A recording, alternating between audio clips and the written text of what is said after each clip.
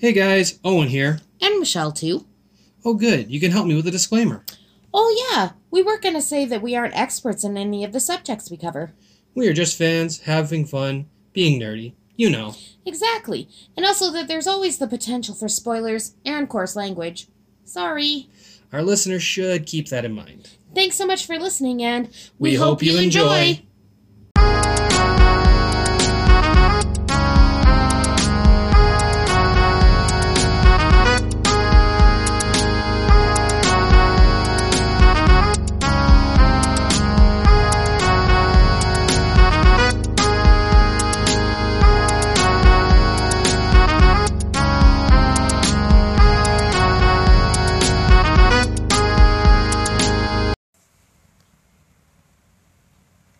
Hello, everybody, and welcome to another episode of Little Nerdy.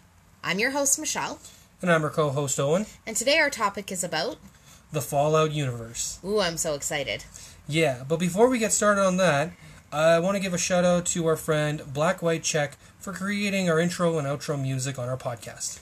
You can check her out on Twitch, where she streams Wednesdays, Thursdays, and Saturdays. Her streams are singing and art, including Twitch sings, drawing, and more. Her Twitch address will be in our show notes. Thanks so much for creating our music. Oh, also, I gotta tell you about my favorite podcast, Dark Veil. Delve into the dark side with John and Tori. Ooh, what topics do they cover? They do things like murder to the unexplained and everything in between. You've piqued my interest. What day do they release their episodes? Every Monday, a day before ours. Sweet. I know what we're doing Mondays. Are you saying we're gonna podcast and chill? Alright. Now, to start off, I am the big nerd on this topic. Oh, thank gosh. I have only played one game. Yeah, and we're also, well, we'll count the mobile app game Fallout Shelter.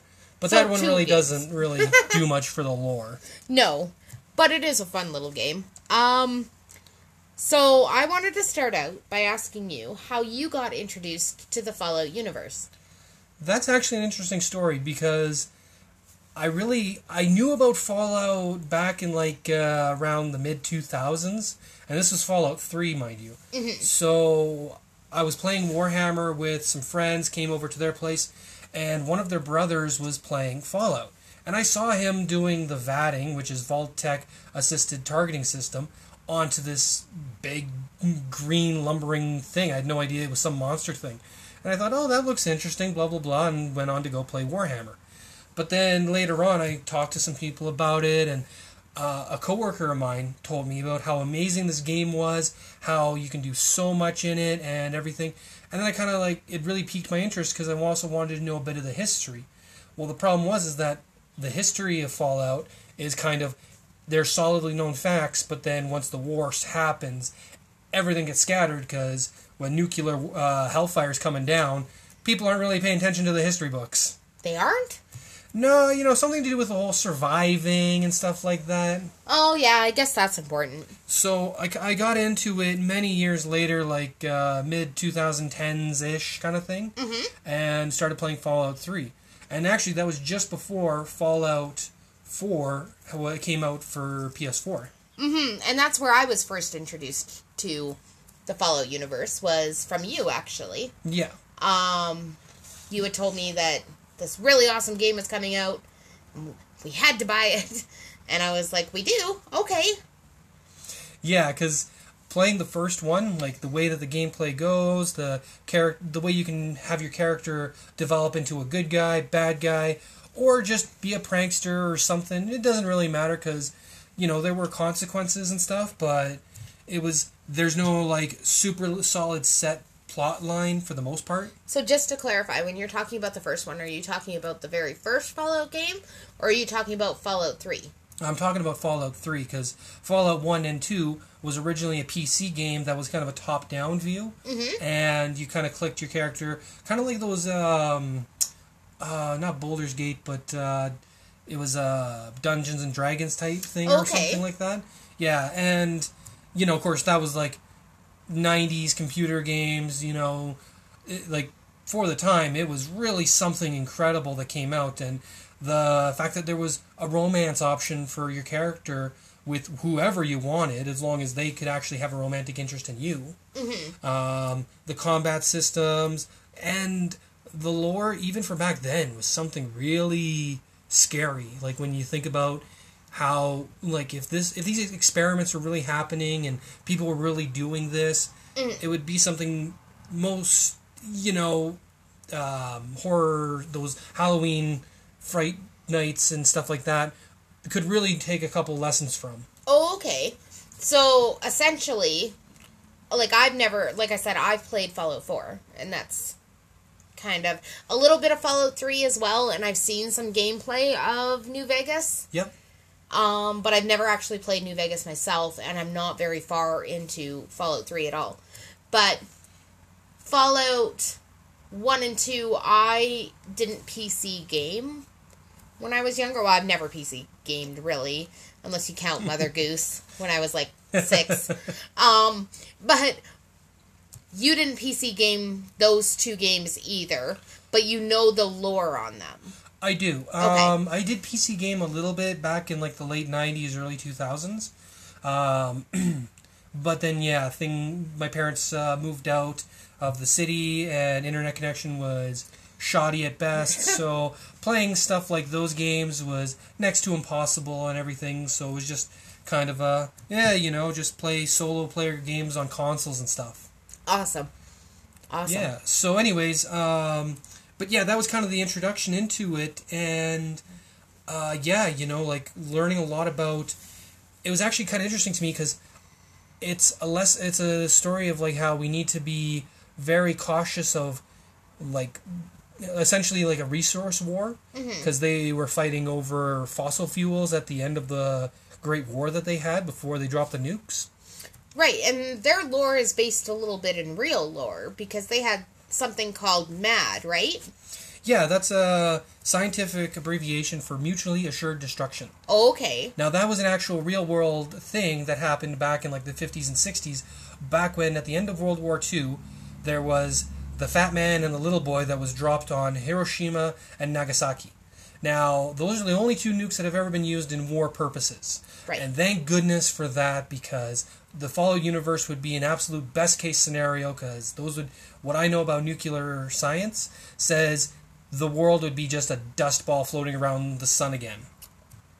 Ooh, that's not good. No, nothing would survive. I mean, people would claim cockroaches would survive or something, but I think that's more of a fantasy saying that something would survive on Earth, but, humans would not. Right. No, that's that's true. What, those little bear things, what are those called? Oh, yeah. Water bears or something? Yeah, that's the fun household name, I think, for them. They would probably survive, but let's just more, actually, it's like anything with an ability to forage and make a shelter and, all that stuff would die.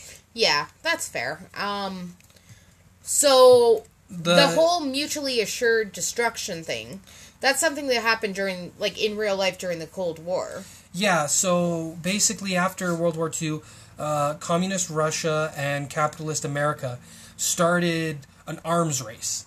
They built nuclear weapon after nuclear weapon and test-fired a lot of them to see how destructive they could be.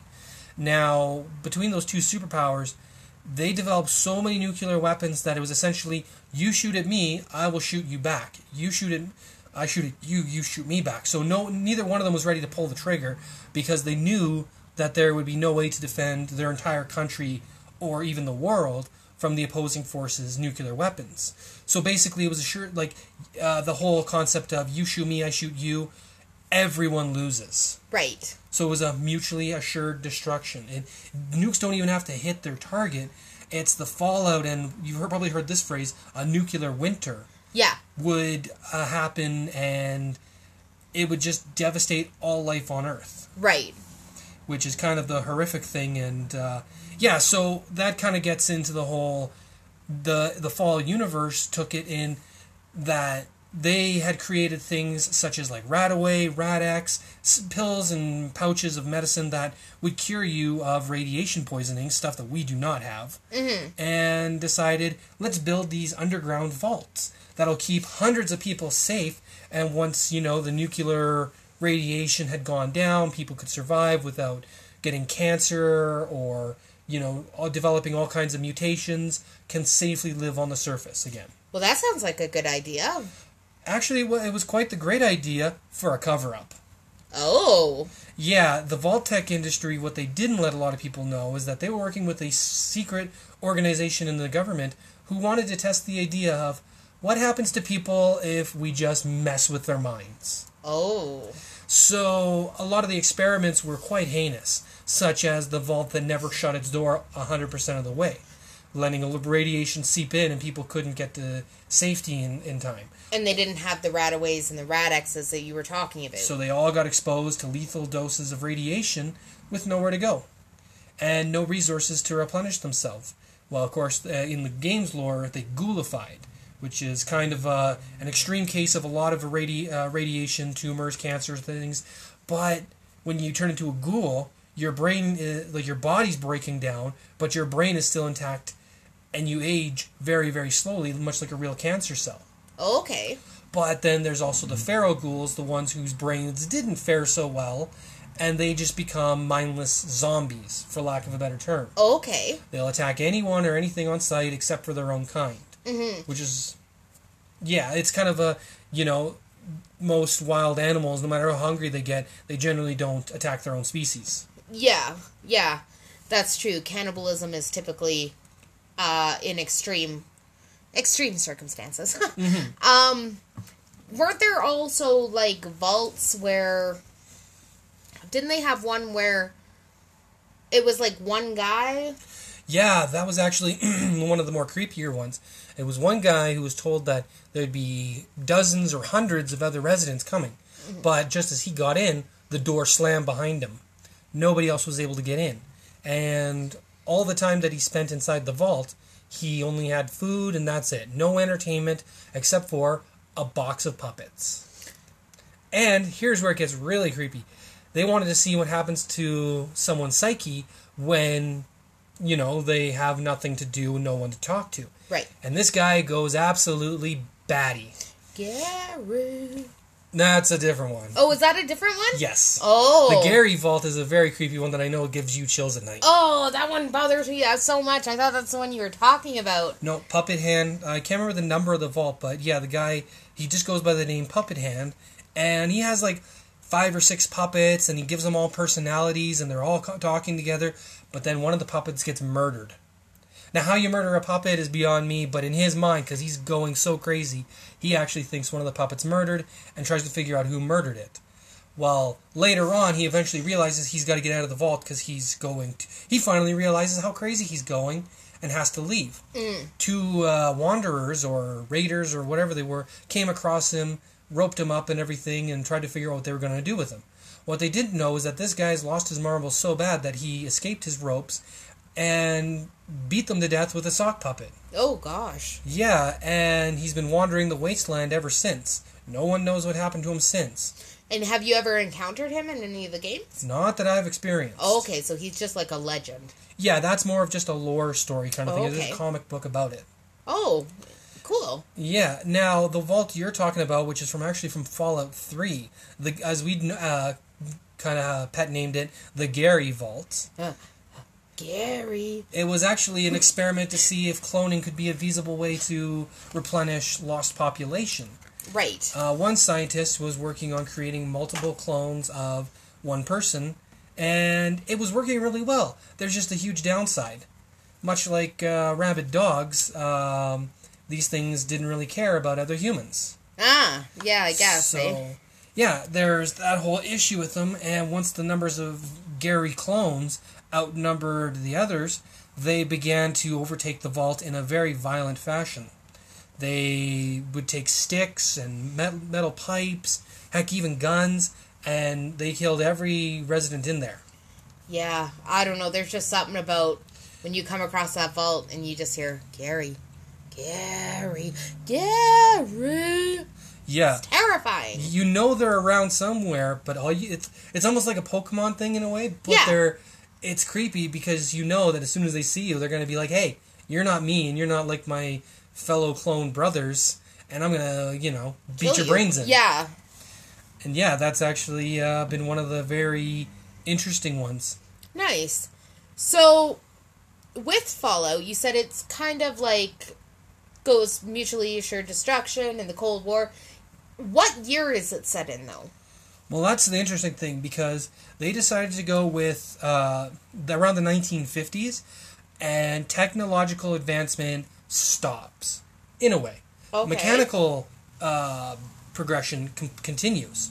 They instead of creating digital fuel injectors into cars to make cars burn less fuel, they created atomic cars using machinery that could host a nuclear reactor and drive your car essentially almost forever. So when the bombs fell, it wasn't just bad enough that it was nuclear weapons that fell. Yeah. But then they were also blowing up nuclear vehicles and nuclear...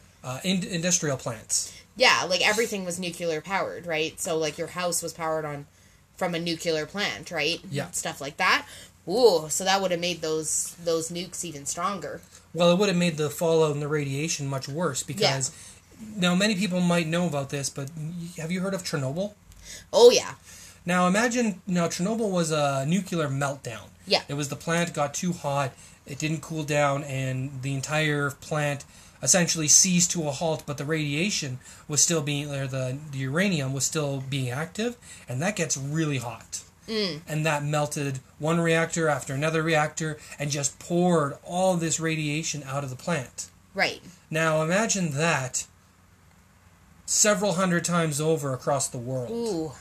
Yeah, Chernobyl was bad enough to affect a large area and make it very uninhabitable. Yeah, I think there's a place called Pripyat. I think that's what it's called in Russia, that is still inhabitable today. Uninhabitable, sorry. Yes, that's what I meant. So I couldn't even imagine something 100 times over, right? Yeah. So that's kind of one of the things about it, because, like, everything... that's why a lot of the robots are so clunky and bulk kind of thing, because the technology to make hydraulics and stuff like that, they progressed very well to make anything from construction robots, medical aid robots, law enforcement, all these different types. Right. But the brains of these things were so bulky and huge that it was mostly just a processing computer that didn't have a microchip. Right. It was a very... Like, think of the 60s and 70s style of computers and processing. Right. Like, the machinery to move around a computer was not a problem, but creating something that could... That was small and compact. Yeah, it could calculate out numbers and statistics was very bulky in comparison versus nowadays where we've got amazing technology to make gyro-stabilizing walking dog things. People are making 3D printings of stuff. Yeah. Because the technology, the microchip has made things so small. Your cell phone, the thing we're recording on right now, is amazing for how like compact and tiny and efficient it is. But a lot of industrial machinery hasn't progressed as much as the Fall universe got theirs. Right. And it's funny that you say that about the microprocessor in the phone, because I can remember in school, I'm not very good at math, and I'd always want to use a calculator. Yeah. And they'd always say, Michelle, you're not going to walk around carrying a calculator on you all the time. Baha! Yeah. I have a calculator and a little computer on me at all times. 1 for Michelle, 0 for the teacher. Yes. Yeah, no, it's definitely good to have a basic math skill and everything, but when you have to do, 357 divided by 13, that would take me a while to figure out, where a few button pushes, you've got to figure it out on your phone. Yeah, because otherwise I'm, nope. Yeah, it's kind of amazing to think of it that way. So, yeah, the Fallout universe difference between ours and theirs is that 1950s, like I said, technological advancement stops. And so, of course, even though you think, well, they've got nuclear-powered cars, they've got nuclear power plants and stuff, people were still eating and reproducing and everything on these huge scales that were not being counterbalanced with more cleaner, efficient methods. Right. Now, so, of course, there's still going to be gas-powered vehicles, diesel-powered, propane, natural gas, all these things. And the problem is that because the machinery in that regard did not become more efficient, if anything, it was just burned through it as fast as they can and everything. Like, a lot of the planes were still, like, for military purposes, were still gas-powered and stuff. Right. Now, nobody knows really in the universe who fired the first shot. But there's theories that it was China because the Americans annexed Canada. Essentially, they just walked up to our border and said, "Hey, Canadians, here's a boot to the teeth. Now get out of our way. We're taking over your country." Ouch. Yeah, very neighborly of them. Oh, yeah. And they also did the same thing to Mexico, but we happened to be right in the way of them in Alaska. And China, was attacking Alaska for the last drops of oil. Right. And a big battle happened there. The Americans brought out power armor. Now, for those of you who don't know about power armor, think Iron Man, but this was more bulky, not as fly around and showcasey and stuff. But, when you're getting shot at by machine guns, if you could stand out in the middle of an open field and fire any firearm you wanted at your enemy, and they have to hide behind cover, you kind of have a strong advantage there. Right. But then you give that person a rocket launcher, a Gatling gun. Now it's even worse that you are firing all those bullets at them and they're not falling, and they're firing tank-level weaponry at you. Yeah. So the Chinese got kicked out of Anchorage, Alaska, and nobody knows if Americans launched nukes at the Chinese or the Chinese launched nukes at the Americans. It just happened. The bombs fell. Yeah, and that's where essentially the Mad Clause came into effect, that both sides nuked each other as hard as they could. Now, here's an interesting thing about nukes that not a lot of people know. The smaller the nuke, the worse it is in the long run.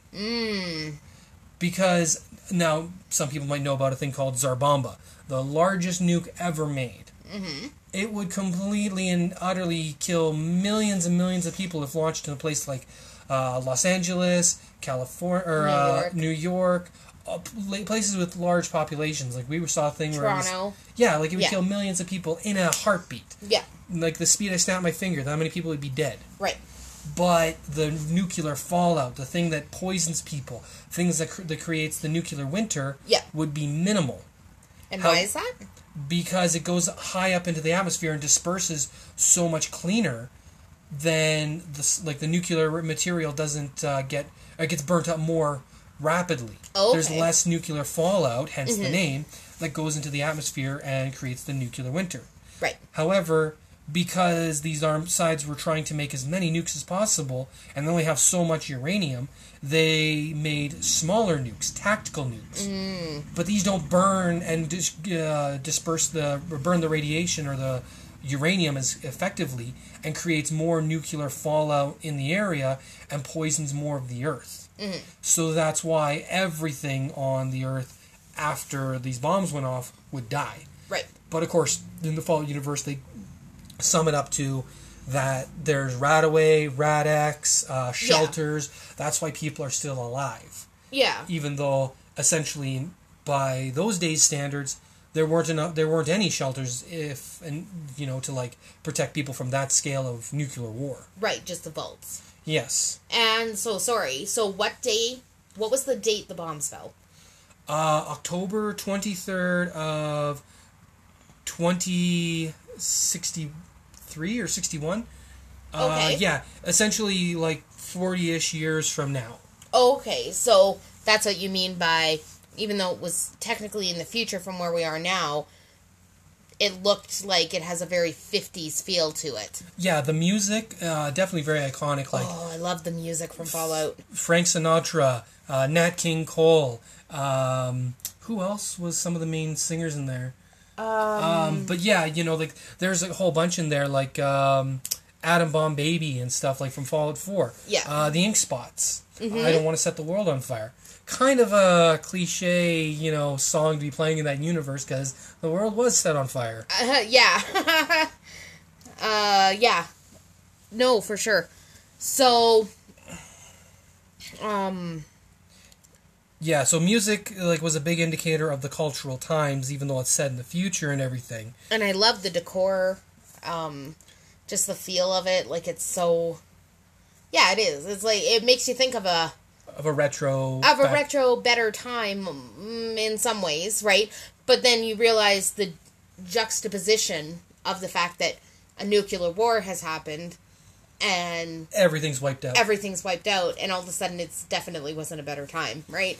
Yeah, because and there's one thing that a lot of the people in the Fallout universe, because most people play the game, it's 22, 50, 60, 70, depending on which game you play, but it's all very far in the future, and they all envision before the Great War, people must have been having time of their lives, not having to run around with guns, and they had all the food they could eat, and they could do whatever they want. However, because the Cold War was escalating, fear was mounting in the people.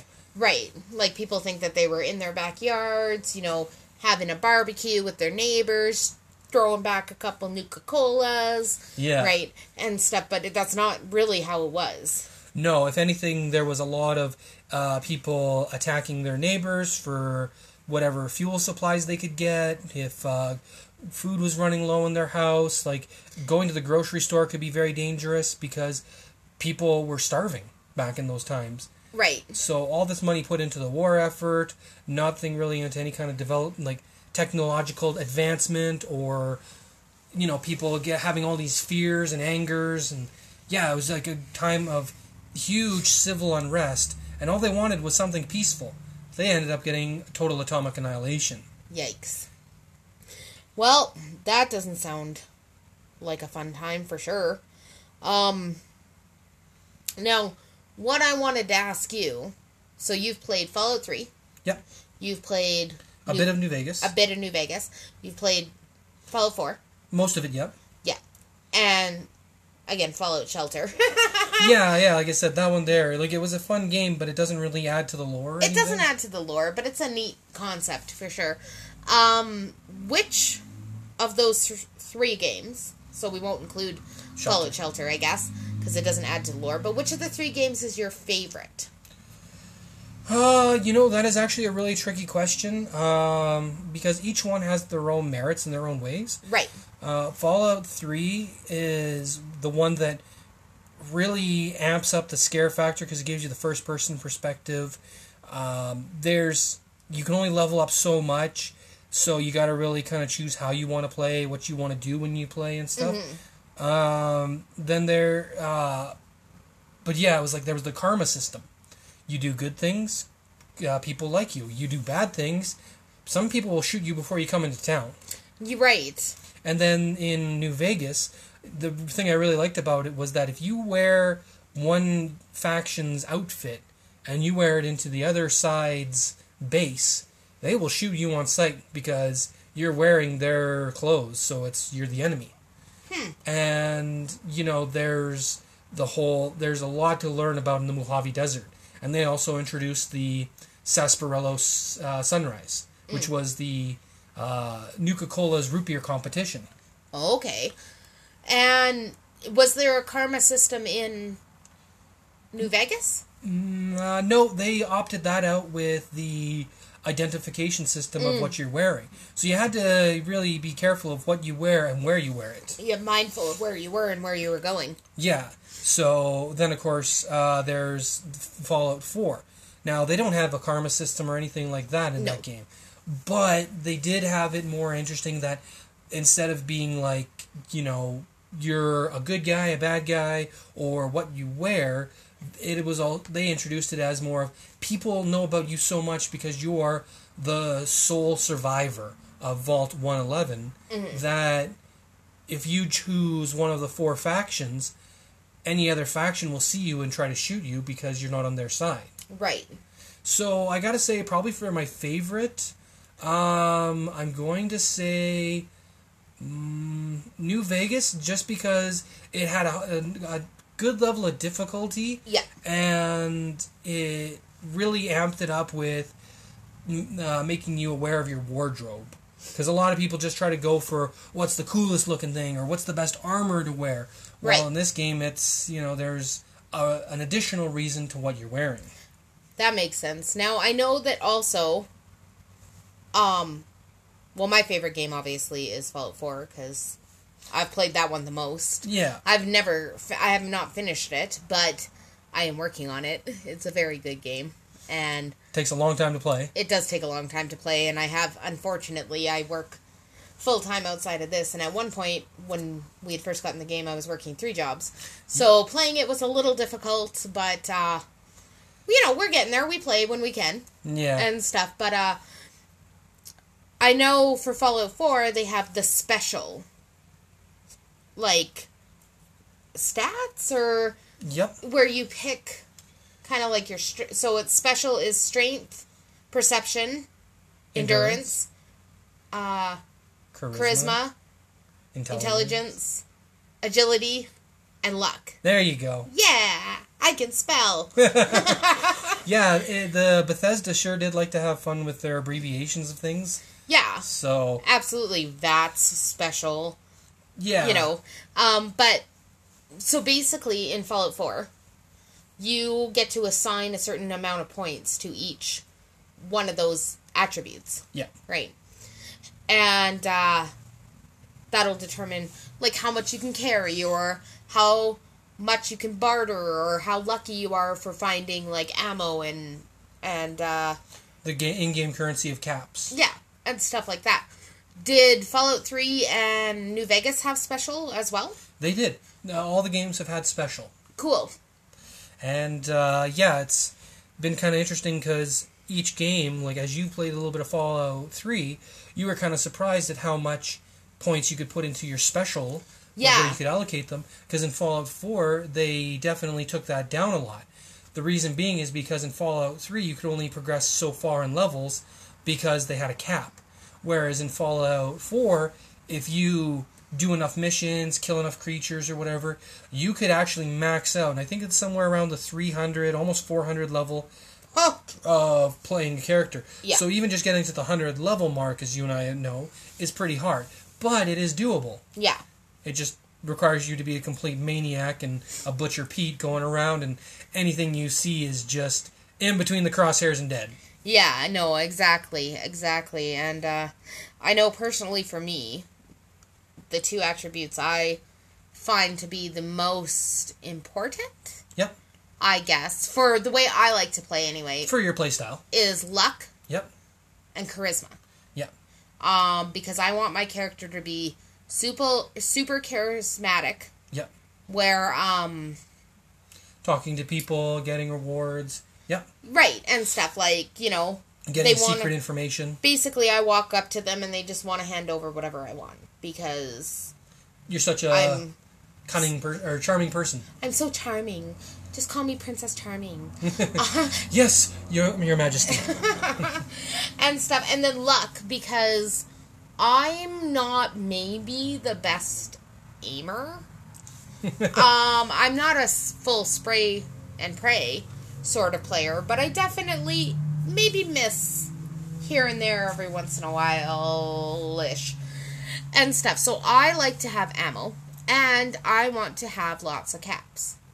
And I want to have lots of caps because then I have the ability to buy more things at the store, or if I need to bribe people, like if that's an option. It is. And stuff, then I can do those sorts of things, and I don't have to worry too much about it. Yeah. So I like those attributes the most.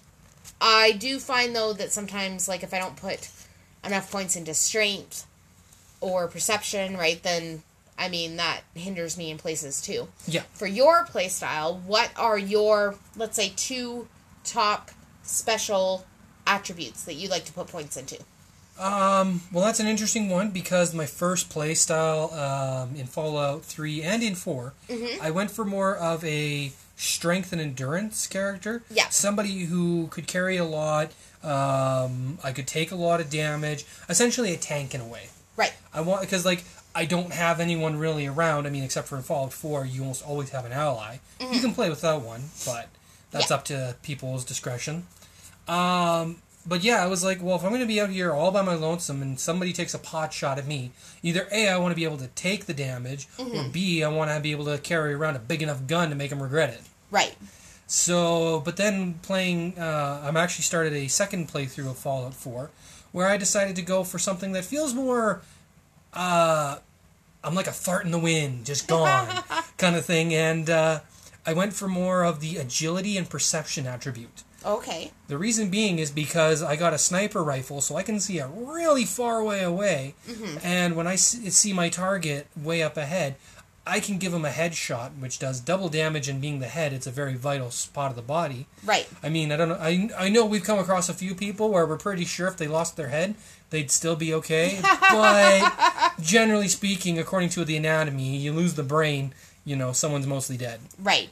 So I kind of went with that to be the whole, almost like a Robin Hood in a way, but more along the lines of just the cold-blooded killer. Like, I remember hearing this interview with a sniper, and the interviewer asks, so when you shoot somebody in the Middle East, I'm not sure what event this was, but anyways, what war this was. But anyways, the interviewer asked the sniper that. I was like, what do you feel when you shoot somebody through your scope or whatever? And his only response was, recoil. Oh.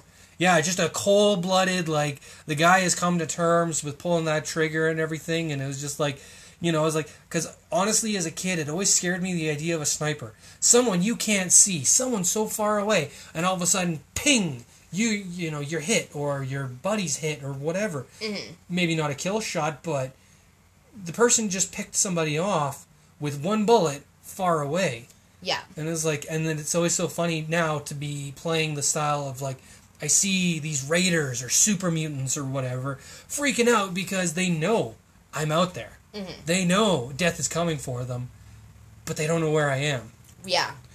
And now, however, there are some creatures out there like super mutants, death claws, things like that are so strong, like their skulls are so thick and everything, that the bullets I'm firing at their head doesn't usually go for a kill shot. It hurts them a lot. Right. But it doesn't do the job. And that's when it comes to a case of bring out some bigger toys.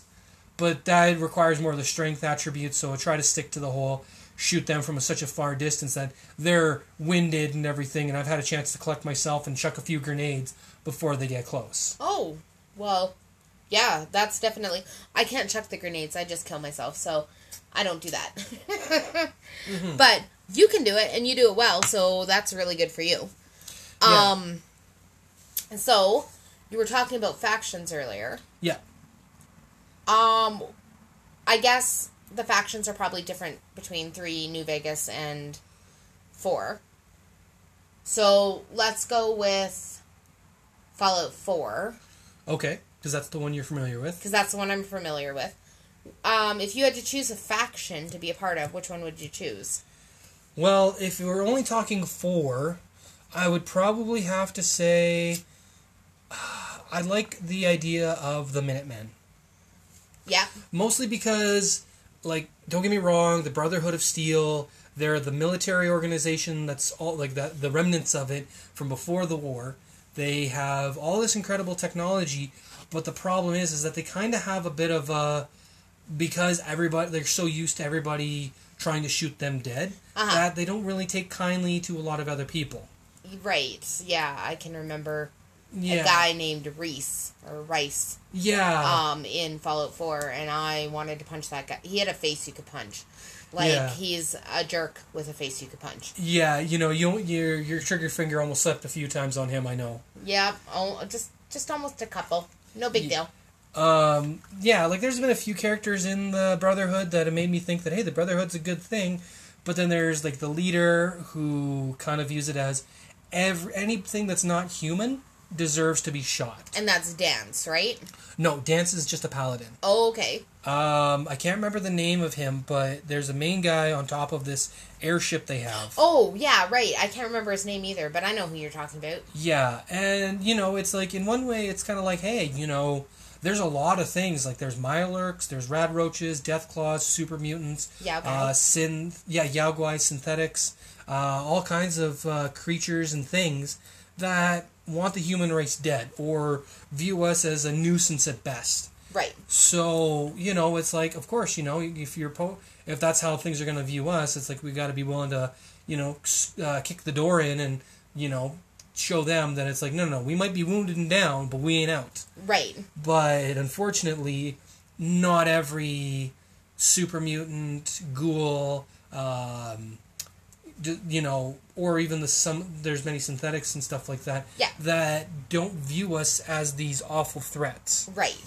So it's kind of one of those. Do you just what do you what is it, white paintbrush the whole unit, like every person, Right. You don't want to put everybody into the same category because, it's not the same. Yeah, because it's like saying every German is a Nazi. Well, the Nazis existed back in the 30s and 40s. Yeah. But let's not get into that. But it's like saying every person in Germany is a Nazi. Well, from what I've heard from people who've been to Germany, Germany is actually a very wonderful place, and the people are so friendly and kind. Yeah. Yeah, but most people only think of, when you say Germans, you picture Nazis. I don't, but most people. I'm sorry. But some people do, right? And that would just be unfair to say to all those people nowadays that the Germans shouldn't exist or whatever, because their history has a very red stain on it. Right, because, let's face it, almost every country has a really bad red stain on it. Yeah. And it's just unfair to group people into one thing from their history or whatever, right? So, yeah, it's you don't want to be a part of the Brotherhood of Steel, because that's kind of what they do, is they just clump everybody into the same thing of being like, oh, they don't like humans, they're dead. They don't like humans, they're dead. They don't like humans, they're dead. Even worse, they go, you're not human, you're dead. Oh, okay. And they don't even consider people like Nick Valentine, who's a synthetic. Oh, yeah, he's just an abomination walking around deserving to be shot. But actually is one of the, in my opinion, coolest characters in Fallout 4, and he's got a really great backstory and stuff, so... And then, other factions like the Railroad. The Railroad kind of takes a resemblance from back during the, what was it, the 1800s, when there was the Freedom Trail to Canada for many African slaves. Well, it was after the Civil War, so... Yeah, so 1800s? 18. Yeah, sometime around then. But anyways, the thing is that not all synthetic humans want to do as the Institute has told them to do.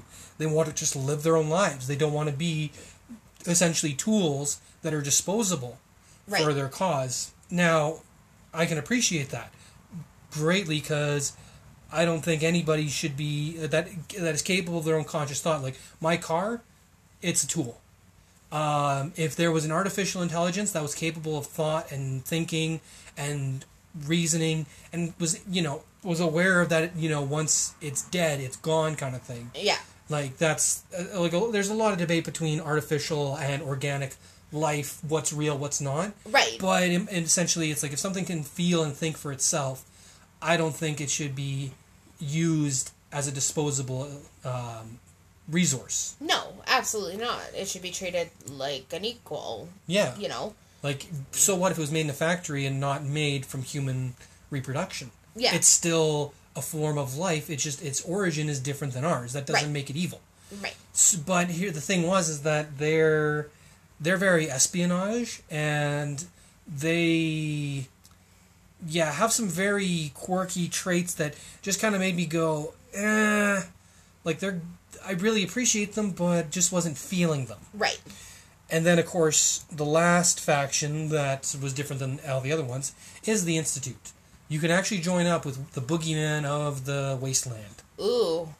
Now, Michelle here has not played, as far as I know, to the point where she's been inside the Institute's lab. So I'm just going to keep it very vague for her, but some people who've played will know about this, is that they view it as they are the next logical step in human evolution, able to withstand radiation, a lot of damage from anything, and will progress forward or survive far better than most humans will.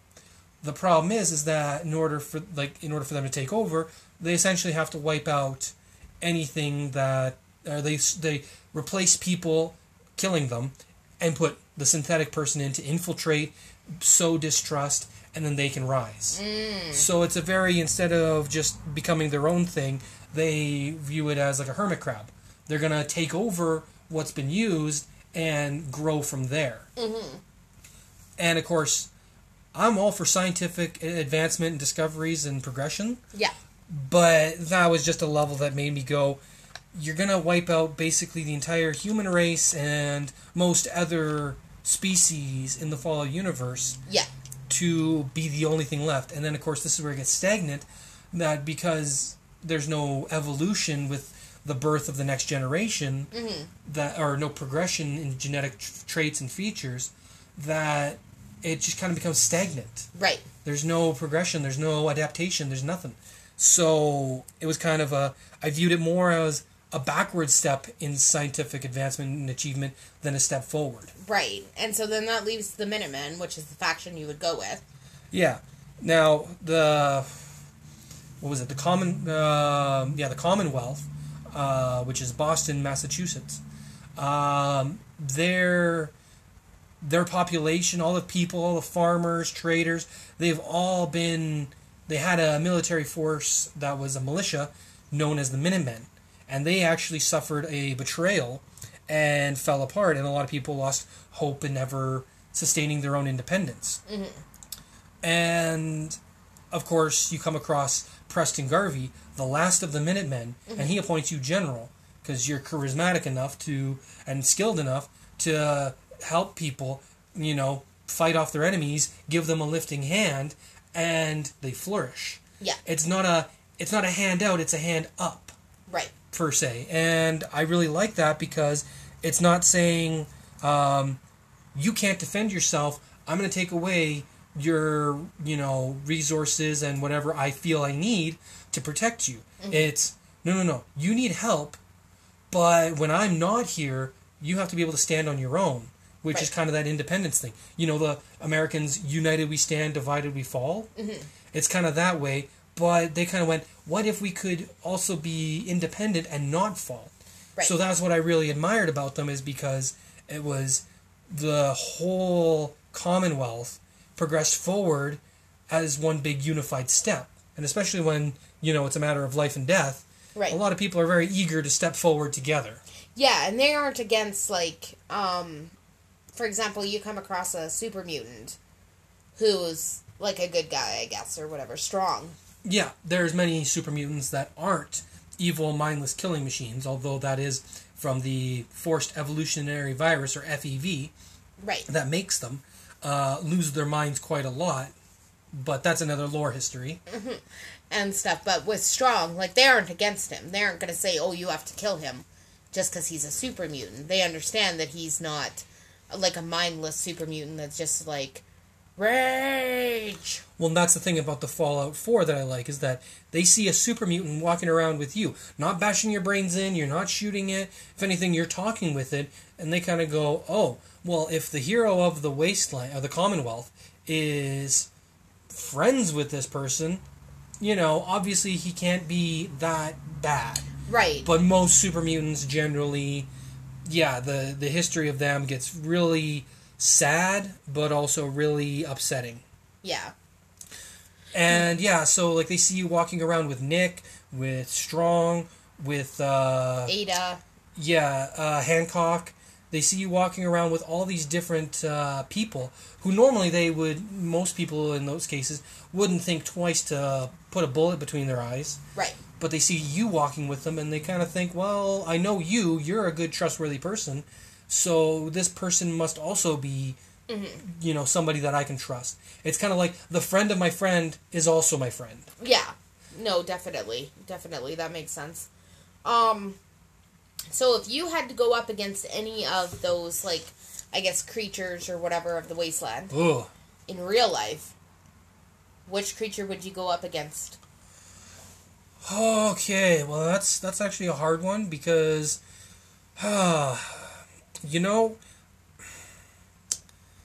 I feel like, in all honesty, I would want to go up against a super mutant of anything.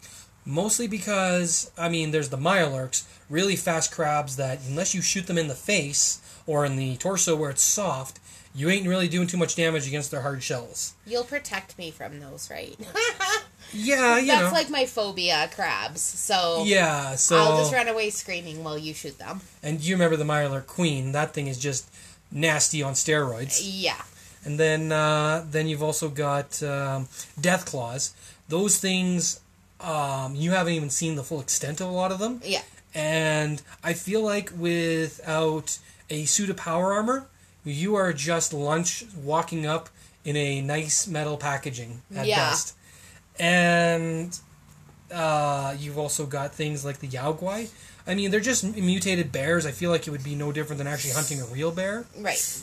You do have the more nonchalant things, like there's mole rats, which are these rat-type moles that jump out from the ground at a very fast pace and bite you in the ass hard. Yeah, they're like mutated moles, right? Yes. Yeah. And then you've also got the rad roaches, basically cat-sized cockroaches, which, funny enough, the guy who introduced me to Fallout, he has a phobia of bugs. Mm-hmm. And, like, I remember seeing, like, a dragonfly, like a full-grown adult dragonfly, and he saw this in the corner of a wall, and I worked construction with this guy. And he saw it, he took the staple gun, pulled the safety back. Do not do that, people. It can be very dangerous. Mm-hmm. And he fired, like, 3 or 4 staples at it and cut it in half because he was so afraid of it. Oh, that's so mean. Yeah, well, it was his phobia. It was like, I know. It's like me telling you about a tarantula. I'd pick up a 20-pound sledgehammer and squash that sucker. You know, you don't say that's mean when I squash his tarantula. I think it's mean. I just don't say it because I know that I would also, like, run away screaming and crying from a crab. So, you know. Yeah, so it's. I think that's the difference between guys and girls, especially when it's phobias like that. It's the phobia of falling kind of thing or heights is kind of like a different thing. You can't really shoot it or swing a hammer at it. Yeah. It's just gravity. But when it's an actual thing like bugs, crabs, spiders, whatever, bats or kind of thing, a lot of people would have either the run response or the fight response. Yeah, fight or flight. Yeah. Or freeze. But yeah, I feel like the super mutants, because one, it would be saving people from either the super mutants eating them or taking them away to have them turned into another super mutant with the FEV. It would just be like, it kind of be one of those heroic fights. Mm-hmm. Not like I'd expect a lot of people to be like, yeah, he killed a super mutant. It's like, no, it's more of if humanity is to survive. I mean, super mutants can survive any level of radiation. Mm-hmm. They take a lot of bullets to put down, and you know, they swing like anything from they'll pick up a stick. They'll use whatever gun they can find. Yeah. And there's even some that like to carry around, like a football, a small nuclear bomb, and run up to you and blow it up. Yeah, the super mutant suicider. Yeah. Those are around in Fallout 3. I'm not sure if they were in Fallout 1 or 2, but hearing that beep, beep, beep when they're about to suicide on you, it's a very scary thought. Yeah. Because that's usually insta-death for most people. Yeah, no, definitely. Well, I think the one I'd be okay with going against would definitely be a rad roach. Yeah, the cat-sized cockroach? Yeah, I think I could totally take that. If I had to. I definitely think that, this girl's got that. Yeah. Well, and especially considering most of them sit in walls or sit on top of walls or on top of furniture. Like, they're pretty hard to miss unless, you go into an abandoned building. Yeah. And in which case, I'm pretty sure you would not be the first person to go into the abandoned buildings. No. Of course not. So, that being said, what do you want out of a future Fallout game? I know that we both have not played Fallout 76. Sadly. Yes. It is personally not my game style at all. Yeah. I do not really like playing online with strangers. Yep. So that's not really my gameplay. Yeah. And I know you have your reasons why you haven't played it. Mostly to do with just the fact that it's the Fallout scare factor to me is you're going into places all alone and anything can really kind of jump at you or get you. Having friends back you up and everything almost makes it feel like unless you're getting swarmed or you're attacking like a behemoth or a Mylar Queen, mm-hmm. there's not a lot that, you and your friends can't take down. Right. Now, I have seen a lot of gameplay footage. I've seen a lot of, trailer previews and stuff. Mm-hmm. It does look like an amazing game. It's just, unfortunately, from what I've heard from very long loving fans or veterans of the games is that it really under-delivered. Right. So, that being said, what would you want to see out of a Fallout 5, let's say? Okay, so they've done the Mojave, which was kind of around the Las Vegas area. Yeah. They did the Capital Wasteland in 3, which was out in Washington, D.C., which I believe is closer to the east. Yeah. Then they've also done Boston, which was also around the northeast of the states. 76 was in West Virginia, or as the song goes. I don't think there's a West Virginia, just Virginia. Yeah. And, I would honestly like to see probably either kind of one set somewhere in the mountainous areas, like maybe, I might be wrong on this, I think like Minnesota, Colorado type thing, where it's like you have like a place where forests used to exist and there's mountainous areas, like you can hide a lot of stuff in the mountains. Yeah. Or somewhere, say, maybe have it their border between the U.S. and Canada, or the U.S. and Mexico. Kind of really expand on what was the neighbors, what was happening to their, immediate neighbors. Yeah. I think it would be interesting to see them expand the universe's lore with that, and maybe show that there wasn't just the American Vault-Tec. Maybe Canada had one going. Maybe Mexico had one going. Well, Canada, especially in Mexico, if they were annexed, right? Because then the U.S. took over. So it's very possible that, they would have had vaults splattered throughout, Canada and Mexico. So, yeah. And maybe they would call the vaults in Canada the cabins. Or the igloos. Yeah, something like that. Is like, because Vault-Tec was an American-specific company, whereas they might throw just kind of a comedic lore and everything, because Fallout does have a lot of comical stuff with it. Yeah. On top of the sheer level of horrifying details with what happens to people, what happens in the vaults, and it's something where I haven't really read like any books or anything too much on it, but I think reading a lot of books on just like lore or fan fiction type stuff could be interesting. There's also that YouTube channel, Shoddy Cast? Yep. Yeah. They have the whole Fallout lore history. Yeah, and that's really interesting. So if you guys are into lore, you should definitely check that out. The storyteller does a really good job. Yeah, absolutely. I feel like that pretty much wraps it up for this episode. Yeah, I feel like that really covered a good amount of lore, but much like the Star Wars, Warhammer, Kevin Smith, like, there's a lot of more detail we can go into. But, obviously, you gotta start with the basis of, the history and where your love of something came in for this type of nerdy stuff. Yeah. So, I guess we could kind of leave it up to our listeners. If you guys end up wanting to hear more about Fallout or any of the other topics we've covered so far, just give us a shout at our email address.